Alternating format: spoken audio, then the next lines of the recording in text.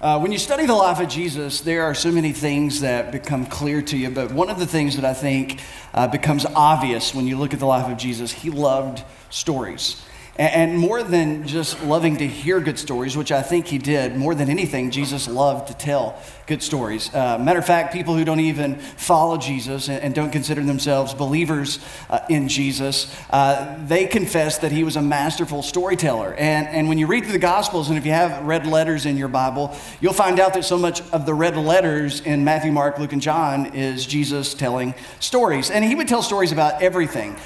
He was trying to connect with his audience by telling memorable stories that communicated unforgettable truths. That's how Jesus taught. That was kind of Jesus' style. He was a storyteller. So he would talk about wise investing. He would talk about workers and wages and virgins and lamps and seeds and harvest. And it just goes on and on and on of the stories that Jesus would tell. And if we were all honest, we would say, yeah, there's some stories Jesus told that I can remember. You remember from Sunday school, you remember them from sermons you've heard over the years, and maybe from, good night stories with your children that you told them over and over again. But there are some stories of Jesus that, unfortunately, we don't all remember. It's like, yes, I think I remember something like that, but I'm not sure. So there's some stories that Jesus told that we remember, but there are some that Jesus told that we don't remember. But I think there's one story that if you've ever heard it, you've never forgotten it. There's one story of Jesus that I think is greater than all the other stories that Jesus ever told. Jesus told this story one day when he was surrounded by two very different groups of people. And this is how Luke recorded the events of that particular day concerning these two groups of people. He said, now the tax collectors and the sinners. Now, if you're not familiar with the New Testament and the tax collectors and the sinners, these were the rule breakers. These were the impure. These were the outcast, the immoral, the amoral, the unclean. These were the folks who refused to live by conventional codes of ethics or morality. They had departed from traditional ideas about morality. They were just living their own lives, and so they were rule breakers. They colored outside the lines. And because of it, they had been excommunicated or uninvited from all the holy places. God's holy. If you're following God the way you're supposed to, then you're holy. And for those who were like tax collectors and sinners, they were unholy. So if you're unholy, you're not welcome where the holy people are. And that was kind of the idea of the day. And the message that tax collectors and sinners had grown up all their lives hearing was that God hates sin, God hates sin, God hates sin. This group, they were very much acquainted with the fact that they were sinners. They were very much acquainted with the idea that, hey, we are sinners. We own it. And so they had heard the message, God hates sin, and many of them believed that God hated them because they were sinners. And this particular group of people, these tax collectors and sinners, they had been beaten and bruised by religion. Religion didn't want anything to do with them. Religion said God has no place for you. But here's the thing that we're introduced to time and time again in the Gospels, in particular here, because this is really important to what we're going to talk about. They love Jesus. This group loved Jesus. And the verb tense here, it says they were all gathering. It means that this was an ongoing pattern. That Jesus, in some way, when he talked to them or talked about them when they weren't around, the way that he looked at them and treated them, they really believed that Jesus was their friend, and Jesus was their friend. They really believed that Jesus loved them, and Jesus did love them. And even though they didn't share Jesus' views or values, they felt comfortable with Jesus. And even though they didn't share Jesus' views and values, Jesus felt comfortable with them. And so every time I read a verse like this, I always ask myself, why is it that tax collectors and sinners felt comfortable with Jesus in the first century, but people who would fit into the category of tax collectors and sinners in the 21st century don't feel comfortable around church people? And I think that by and large, the answer is really quite simple and clear. It's because the church in modern day America has not been a whole lot like Jesus. And because we've not been a lot like Jesus, the tax collectors and the sinners, those who like to color outside the lines, don't live by traditional values or codes of conduct, they just don't feel comfortable around us. And we haven't felt comfortable around them. But Jesus, he introduced us to a better way where tax collectors and sinners loved being with him, and he loved being with them, even though their values and views were very much different. And so that was important. That was one of the groups there that day. Another group, Luke goes on to say, was the Pharisees and the teachers of the law. And he says that day, the Pharisees and the teachers of the law, they muttered. Because that's what religious people love to do. If you've ever met a religious person or a church person, a career church attender, they like to mutter a lot. They're just not happy. They're just complaining. They've always got somebody who's doing it not right, somebody who's messed up, somebody, they're muttering. And here's what they're muttering. This man, Jesus, welcomes sinners and he eats with them. In their mind, the problem was this: sinners like Jesus and Jesus like sinners. And to the religious people, Jesus didn't condemn them, so that must mean he condoned them, which means that Jesus is soft on sin, that Jesus, he's a compromiser. He's made, the standard too low because he welcomes them. He's like comfy around them, and they're comfortable around him. And so those were the two groups that were in the crowd on this particular day when Jesus, I think, would tell his most popular story of all time. Now, before we get to that, these two groups, obviously, they didn't like each other. And the reason they didn't like each other was because they didn't think they had a lot in common. You tend to like people you feel like you have a lot in common with. They didn't feel like they had anything in common with each other. And because of it, they just didn't like each other that much. And here's what Jesus is going to do. Jesus is going to show them that they're a lot like each other. They're more like each other than they want to admit or want to believe. And Jesus is going to reveal this to them by telling them a story. And the story that he's going to tell is the greatest story I think Jesus ever told. Matter of fact, Charles Dickens called the story that Jesus told that day the greatest short story that's ever been told. Ralph Waldo Emerson said, hey, I agree with Charles Dickens. I think it's the greatest short story that's ever been told. Shakespeare borrowed from this short story in Henry IV and the Merchant of Venice, or the Merchant of Venice. There we go. That was an inappropriate application of speaking in tongues right there. I'm just telling you. It's not the way you do it. All right. So Shakespeare borrowed from it. All these people throughout history, they look at this and they say, man, this is one of the greatest stories ever told. One particular person was inspired by Jesus' story, maybe more than any other artist or writer or composer in history. And we find that this story begins in Amsterdam in 1668. And in Amsterdam, 1668, starts the story of my favorite painting in the world. I'm not what I would call an art connoisseur. I'm not a lover of all things fine art. Maybe you are, maybe you're not. But you can stick with me and know that I'm not one of those people. But I love certain pictures just like you do. And in 1668 in Amsterdam, nearly 1,600 years before Jesus told the story that he told that day to the religious folks and to the tax collectors and the sinners, there was a famed artist by the name of Rembrandt.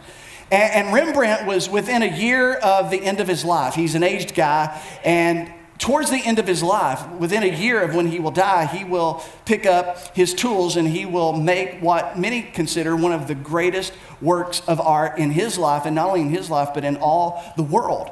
And it's been called a painting that overflows with emotion. And when I think of it, and as I've looked at it, over the years, it really is the iconic retelling of the story that Jesus told that day to a group of sinners and religious people. And the name of the painting is called The Return of the Prodigal Son. And this is a copy and a print of that particular painting right here. And you have the prodigal, the younger son, in the story that Jesus told, coming home, and his head's been shaved, and he's emaciated, and his robe is torn, and he's lacking sandals, and there's the father that welcomes him back, and here's the elder brother and some other people that are looking on. Rembrandt, and I know you're wondering, why do I care about this? But trust me, this helps us get an idea of the story that Jesus told that day. Rembrandt had a fascination with the story of the prodigal son, and in particular, the younger brother in the story of the prodigal son.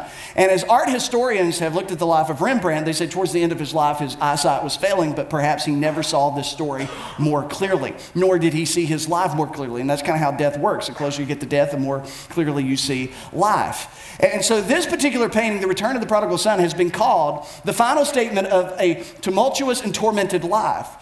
And not speaking of the prodigal's life, but speaking of Rembrandt's life, because his life mirrored that of the younger brother. And if you ever do any reading about him, and I'm not sure why you would, but you've got life, and you've got a job, and you've got kids, and married, or you're trying to get married, so I understand. But his life was really up and down. It was all over the place. He was brash. He was self-confident. He was overly arrogant. He was kind of sensual. He spent too much money in too many places. He ended up in bankruptcy multiple times in the course of his life. And so he had a fascination with the prodigal son. Matter of fact, he sketched him many different times in different ways. 30 years before this particular painting, he sketched what is called the prodigal son in the brothel.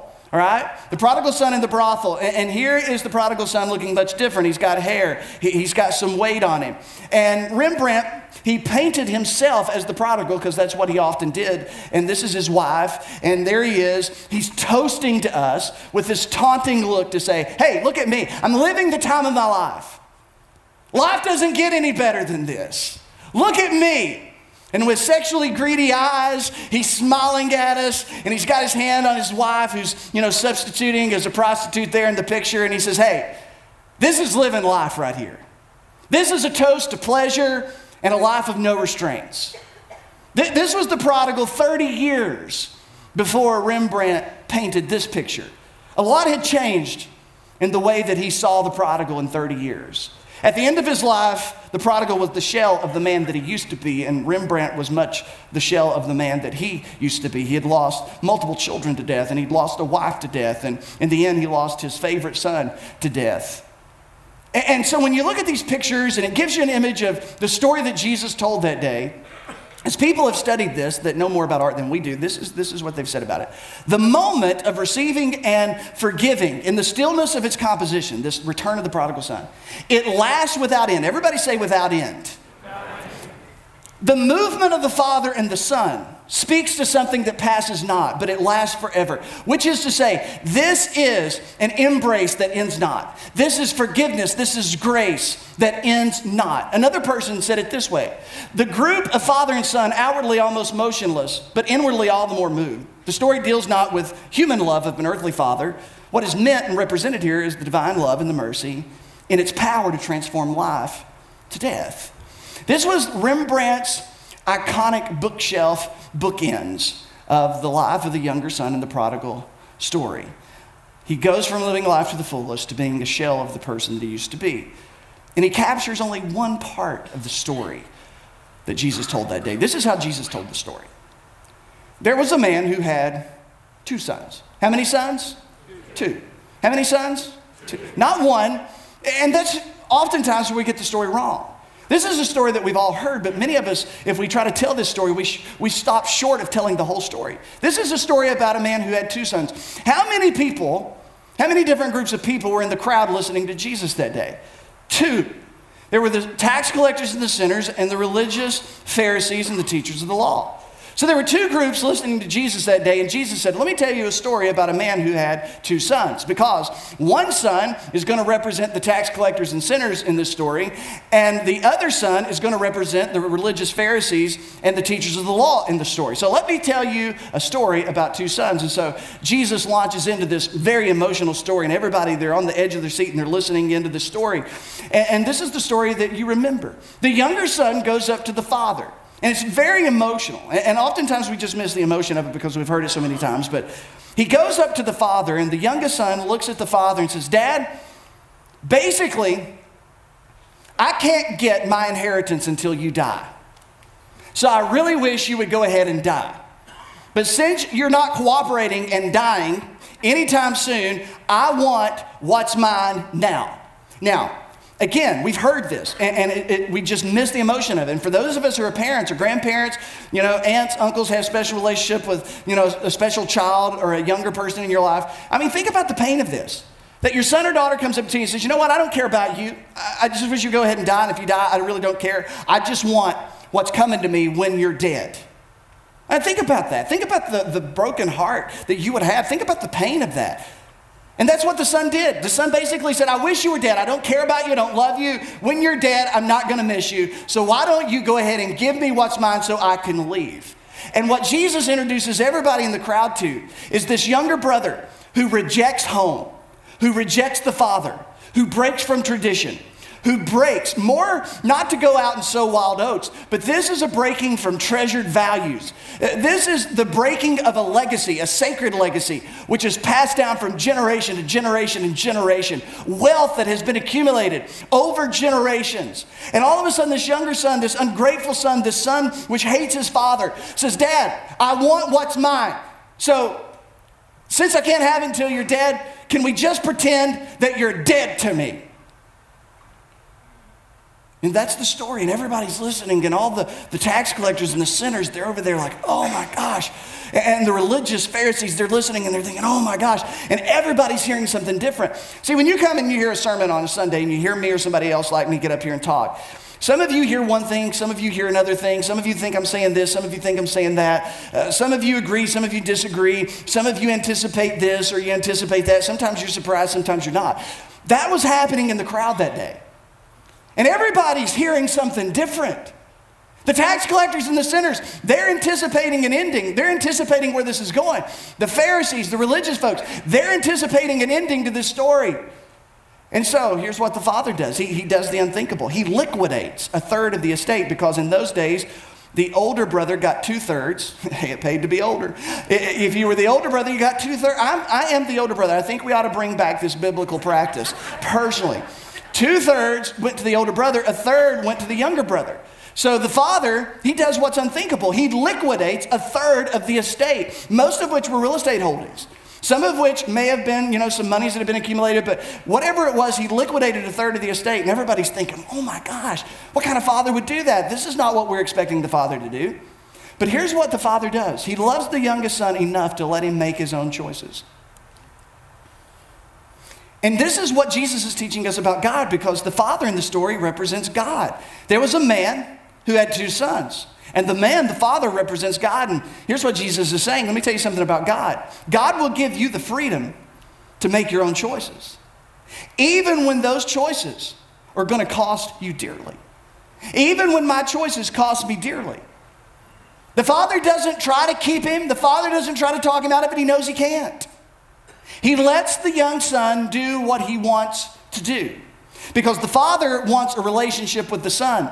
And as much as the father chooses to have a relationship with the son, it also requires that the son makes a choice to have a relationship with the father. And in the absence of the younger son making a choice to have to have a relationship with the father, he lets him leave home. And so he does. And like the prodigal in the brothel, he goes and he lives it up. He says, not long after that, the younger son, he got together all that he had and he set off for a distant country. And there he squandered his wealth with wild living. Now, I will say this, but I don't have time to point it out, but he'd been thinking and fixated about the distant country long before he ever asked his father to cash him out so that he could go to the distant country. He'd been imagining how attractive and how free and how incredible. A place where he didn't have to live under anybody else's rules of right and wrong. A place where he didn't have to live under anybody else's authority. That was the distant country. And of course, you and I understand how attractive it can be to make up our own ideas of right and wrong and to live in a reality where we have no one to be accountable to except ourselves, to live the way that we want to live. And that was the distant country. The distant country was where everything that the father considered right was wrong. Where everything that the father had taught was disregarded. That's what the distant country meant. That everything holy had been disregarded. And so he had all this on his mind when he thought about the distant country. And so he goes off. And it was the time of his life. Until it wasn't. And the pleasure became pain. The ecstasy became empty. And what was very sweet became very bitter. Sure, it was fun for a while. If sin's not fun, as someone has said, you're just not doing it right. Sin's a lot of fun. And so he was having the time of his life until he wasn't. He spent all, you know the story, a famine hit. He ended up bankrupt. He ended up without anybody to help him. And so he ended up doing the worst thing that a Jewish person could do, which was helping take care of pigs. And everybody in the story is like, oh my gosh, this has gone to the absolute extreme. And that was Jesus' point. So he ends up in the hog pen. And he looks at the hogs and he looks at what they're eating and he's thinking to himself, I'm hungry, and what those pigs are eating, I think I would eat. And now he's as low as anybody can get. There's no other bottom to hit. He is at the bottom of the bottom. And this is what Jesus said. That's when he came to his senses. In this series, we've been talking about how freedom begins with honesty. This is where the freedom of the prodigal son began. It didn't feel like freedom. It didn't feel like the beginning of a new beginning, but it was, because he was getting honest. He was getting honest with himself. Getting honest with himself is going to allow him to be honest with his dad. And so this is the moment that things began to change. Now, for you, things may not change immediately. It may not feel like anything got better. But when you get honest with you, that's when freedom begins. That's the beginning of a new beginning, because now he knows what he didn't know when he was at the Father's house. Now he knows that there's no place like the Father's house. But he couldn't know that until he was no longer at the Father's house. And so he comes up with a plan. He comes up with a strategy because he's pretty resourceful. He's a pretty bold guy. I mean, he was the guy that went to his father and said, I kind of wish you were dead. Give me what's mine. So he comes up with a speech. And this is what he says. He says, I will set out and go back to my father and say to him, Father, I've sinned against heaven and against you. That's honest. It's honesty. I am no longer worthy to be called of your son. That's emotion. That's how he felt. All right? I'm no longer worthy to be your son, because that's what he would expect in that culture. That's what the tax collectors and sinners had come to believe. They're not worthy to be a son or a daughter of God. They've messed up too much. They've colored outside of too many lines, and they've broke too many laws. And so Jesus, he's reeling in the tax collectors and the sinners. And so he says, I'm not worthy to be your son, but if you'll just make me like one of your hired servants. And so here was his plan. I'm going to work my way. I'll pay my way. You don't even have to make me a son. Don't even bring me in the house. I'll go out and live where the servants live. I'm going to work my way. I'll pay my own way. I won't cost you anything, because I have no expectation that you and I can ever be right with each other. And so Jesus, what he's about to do now, he's about to redefine God for everybody in the crowd, because everybody has an expectation of what's going to happen when this kid goes back to his father. Everybody expects that the father's going to maybe even the score, maybe give a lecture, maybe publicly disown him, maybe condemn him in the harshest of ways. But this is what Jesus said. So he got up and he went to his father, but while he was still away, and this is the part we all remember, right? But while he was still way off, his father saw him and was filled with, everybody say this word, compassion. It's what nobody expected. Filled with compassion for him, and he ran to his son, he threw his arms around him, and he kissed him, and everybody's like, oh! Everybody expected something different. But when the father sees the son coming, he doesn't see a sinner, he sees a son. He doesn't see a failure, he sees his child. And he's tearing down all of these wrong ideas about how God sees tax collectors and sinners. He had broken the rules. But here's the thing. The father, and I use this story all the time, and I tell my boys this all the time, and I've told you this, that I tell my boys this all the time. Shepherd Grayson, I want you to look at me. I want you to look at your daddy in the eyes. There's nothing you can ever do. And when I say nothing, I mean nothing. There's nothing you can ever do that you will not be loved by me and you will not be welcome in our home. So do you really mean that? Because now you're trying to come up with a scenario. No, I mean it. I have tried to think of any given scenario, and I want that to be true. I want that to be true of how I father my sons. You probably feel similar in the way you parent your fathers and sons. And if we are human and fall short of the standard of God, how much more does our Heavenly Father feel towards us when He looks at us? And this is what Jesus is trying to get them to understand. The Father goes and hugs him while he's still dirty.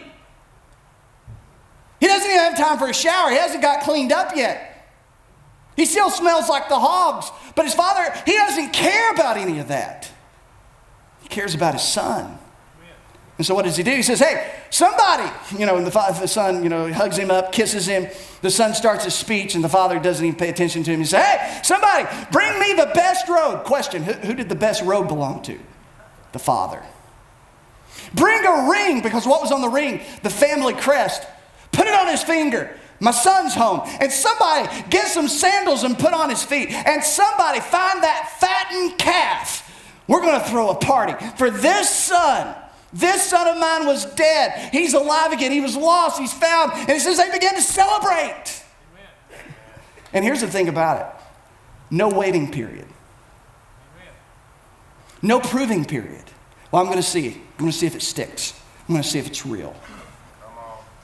I'm going to see if he really has learned his lesson. Because then if he's learned his lesson, I'll take him back. If he really feels sorry, I'm going to take him back. If he's just here, because he hit bottom and this is the easy thing, then I'll figure it out and then I'll know what to do. No waiting period, no proving period. The Father's forgiveness was full and free, yet not free. More on that in just a minute. So Jesus' point was this. God is the Father, and for you tax collectors and sinners who've broken the rules and colored outside the lines and you've been a rebel for most of your life and you've really screwed it up, there's nothing you can do and there's no place you can go that your heavenly Father is not waiting on you to come back home. And that was good news. Sin will cost you everything. That was Jesus' point. But grace will cost you nothing. So come on in. There's a place for you.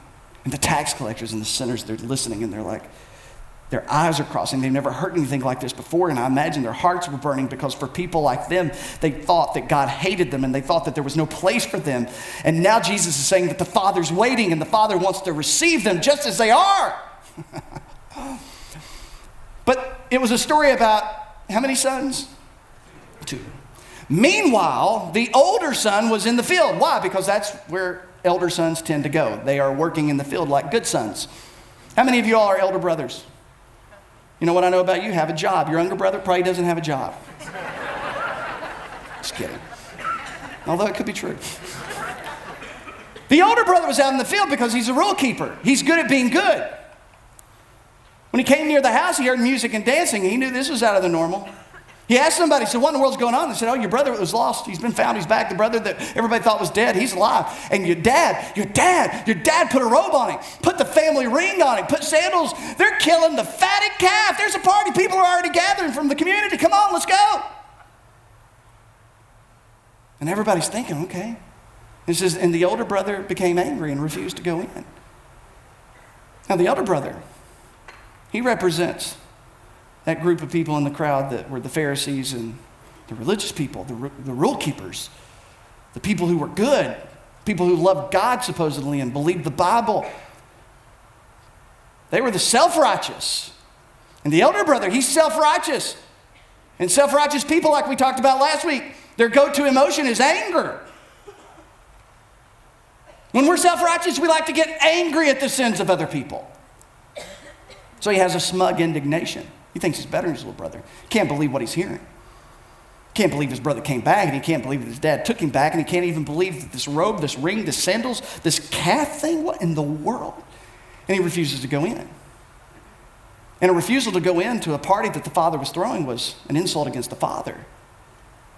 It was a public vote of no confidence in the father and the little brother by the elder brother.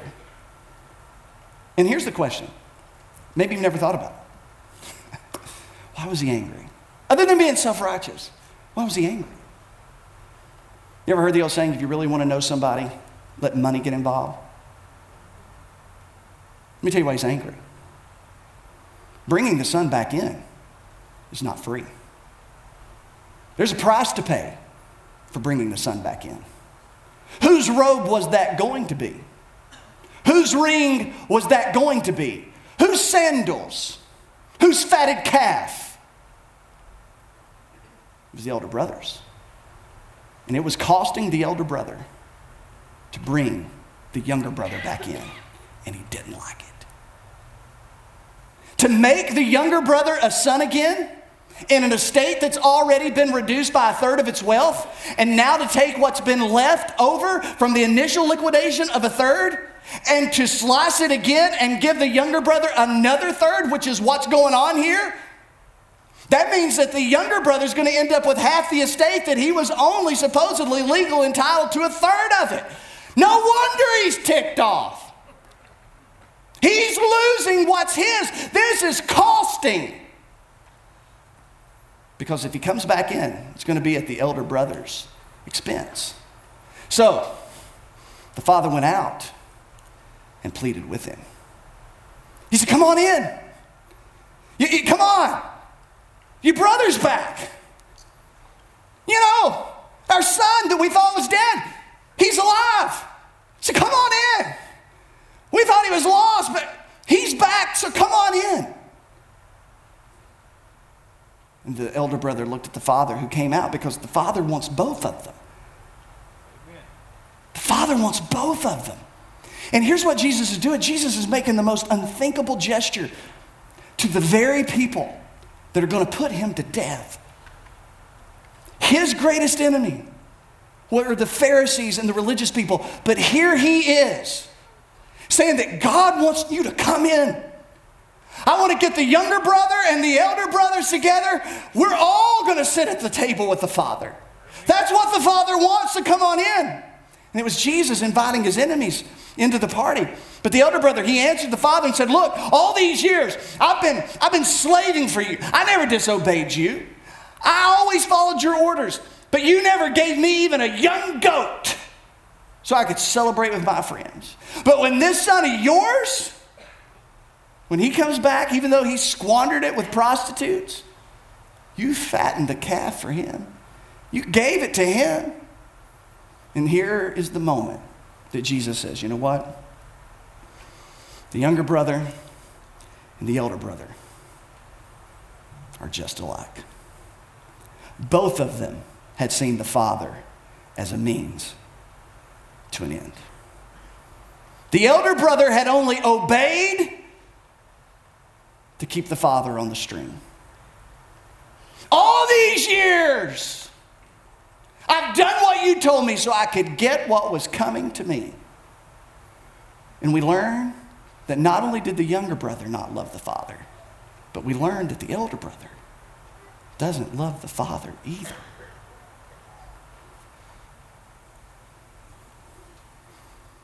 And Jesus said, you're not that different. The younger brother, unrighteous. The older brother, self-righteous. And it doesn't matter which one you are, because neither one of you love the Father. Whew. Nobody saw that coming. And Jesus redefines what it means to be far from God. Because up into that moment, everybody thought that being far from God was about breaking the rules. But now Jesus said you can be far from God and keep the rules. Anytime you make God a means to your end, he is not your God. The end has become your God. My son, said the Father, you're always with me. And everything I have is yours, but we had to. We had to celebrate and be glad because this brother of yours was dead and is alive. He was lost. Now he was found. And the Father looks at the elder brother and says, you've insulted me. You've embarrassed me. Everybody knows you're not in there. Everybody knows there's something going on, but you know what? I don't care. Come on in. The Father could have disowned the elder brother for such disrespect. But he said, no, I want you to come on in. How can we not celebrate? Come on now. This is your brother. He's been lost. And we found him. I'm like, me and your mom, we thought he was dead. But he's alive, so come on in. How can you not be happy about this? And it's almost like the Father saying to the elder brother, you know what? You need to go talk to your brother because you two are just alike. He thinks he's not good enough for this party, and you think you're too good for the party. But here's what I want both you and him to know. I want you both. I want you both to come in. I want you to both sit at my table. I want you to both be in my house. I want you both in my family. Unrighteous, self-righteous. Come on in. And here was the point. Both were wrong. Both were loved. Both were invited in. So, a word for younger brothers. Maybe you identify with a younger brother. Maybe you have a hard time getting things right. You're not good at being good. You're good at being bad. For most of your life, you've colored outside the lines without even having to think about it. You failed, it's big, it's been screw up after screw up after screw up. At least that's how you feel. Maybe that's what you've been told. Maybe you were told that God doesn't deal with people like you. God doesn't love people like you. And when people act like you do, then, God is just like, he doesn't care. Here's what Jesus wants to say to all the younger brothers. No matter who you are, no matter what you've done, your heavenly Father is watching and waiting. And he wants you to choose. He he wants you to make the choice to come back home. And you don't have to be embarrassed. And you don't have to be afraid. And there's not a lecture or I told you so waiting on the other end. There's a father who will say, that's my son, that's my daughter. And without any time to clean up, and without any time to prove yourself, he will take his arms and he'll wrap it around you. He'll kiss you and welcome you back. And he'll say, bring a robe, bring a ring, bring some sandals, and somebody start the grill. Because there's a party to be had. So come on home. A word for elder brothers. Stop being self-righteous. Stop being angry at other people who mess up. Stop thinking that God has no place for people who are not like you. And if you're an elder brother that thinks that God owes you because you're good, to think that somehow God's going to have to let you in because you've tried to be moral and you've tried to be ethical, Jesus may be your hero. He may even be your inspiration. But if he's not your Savior, you have no hope of spending eternity in the Father's house. Sin, Jesus says, isn't just breaking the rules. You can keep the rules and be far from the Father's heart. Anytime you place anything in the place of the Father, it's not the Father. And so here's what he says to elder brothers. Come on in. You need a Savior too. There's nobody so bad that they can't be saved. And there's nobody so good that they need not to be saved. So I've invited the younger brothers in. Hey, older brothers, you're good at being good. You've kept the rules. You're pretty good and moral. You have been all your life. You've never really done anything big, wild, or crazy. But you still need a Savior. So come on in. That's what he's saying. And then a word for all of us. And here it is. You. Not what you do, good or bad, or what you don't do, good or bad, are the most important thing to your Heavenly Father. You. Not what you do or don't do. Now here's the thing. This is the part that I don't want you to miss. And this is the part of the story that you may never knew. Jesus said it was a story about two brothers. I wonder if it's really not a story about three brothers and one who isn't present. Jesus had told two other stories before this story about a shepherd who left 99 sheep to go find one that was lost. He told a story about a woman who'd lost a coin. And so she turned the whole house upside down in going and searching for the coin that was lost. There's asymmetry in the third story. In the third story, nobody goes and looks for the young son. Because the younger brother didn't have a true elder brother as a brother. He had a Pharisee. And Jesus tells this story to a group of biblical scholars about a story about two sons. Who were the most two famous sons in the Old Testament? Cain and Abel. And Cain had killed his brother Abel. And God had asked Cain, where's your brother? And Cain said, am I my brother's keeper? And he should have been. And in this story, there is no true elder brother, because what the elder brother should have done was to look at the father and say, Dad, I see how this is breaking your heart. I see how you're sitting here and all you can think about is your son that's lost. So Dad, let me tell you what I'm going to do. I'm going to go after him. I'm going to bring him back. I don't care how far I have to go. I don't care what I do. I don't care how much it costs me. But I'm going to bring your son, my brother, back. That's what the elder brother should have done. But he didn't. But Jesus' point was this. There is a true elder brother. And his name is Jesus. And when the younger prodigals who broke the law and fell short, when they left the Father's house, the true elder brother left the Father's house and went in search for those who were lost. And and he brought them back at his own cost. He gave his own life. He paid everything so that grace would cost us nothing.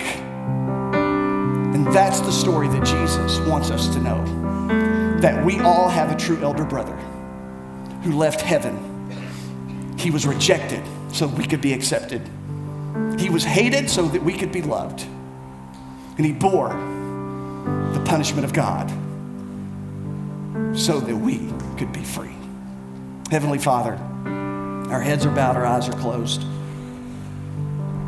For the elder brothers that are in the room, for the elder brothers that are there in Williamsburg, and for the elder brothers that are here in the room and watching, Lord, I pray that you'd speak to us as only you can. If you're a younger brother and you felt like God has no place for you, that God doesn't want you, that God hates you, Jesus said that's not true.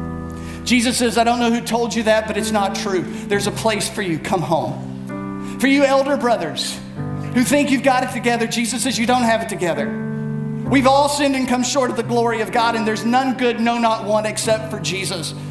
And he became our Savior. So for those of you who may be trusting in something other than Jesus to get you to heaven, to get you into a right relationship with God, Jesus says, you need a Savior, and I am he. So trust me, accept me. Some of you, maybe you've been in the church for many years, but you don't have a relationship with the Father. For some of you, you've been in a distant country and you don't feel like you've had a relationship with the Father. I pray in this moment that the Holy Spirit will do what only the Holy Spirit will do. If you're here and you don't have a relationship with your Heavenly Father, that he will show you your need, that you are hopeless without a relationship to your Heavenly Father. But in a relationship with your Heavenly Father, there is life, abundant and eternal. And maybe in this moment, you feel the need to ask Christ into your heart by saying a simple prayer like this: Dear Lord Jesus, forgive me for my badness, for my goodness, for whatever it is that has kept me from you. Thank you that there is a Father that loves me as I am and invites me in. Today, I accept Jesus as my only Savior, my only hope. In Jesus' name, amen.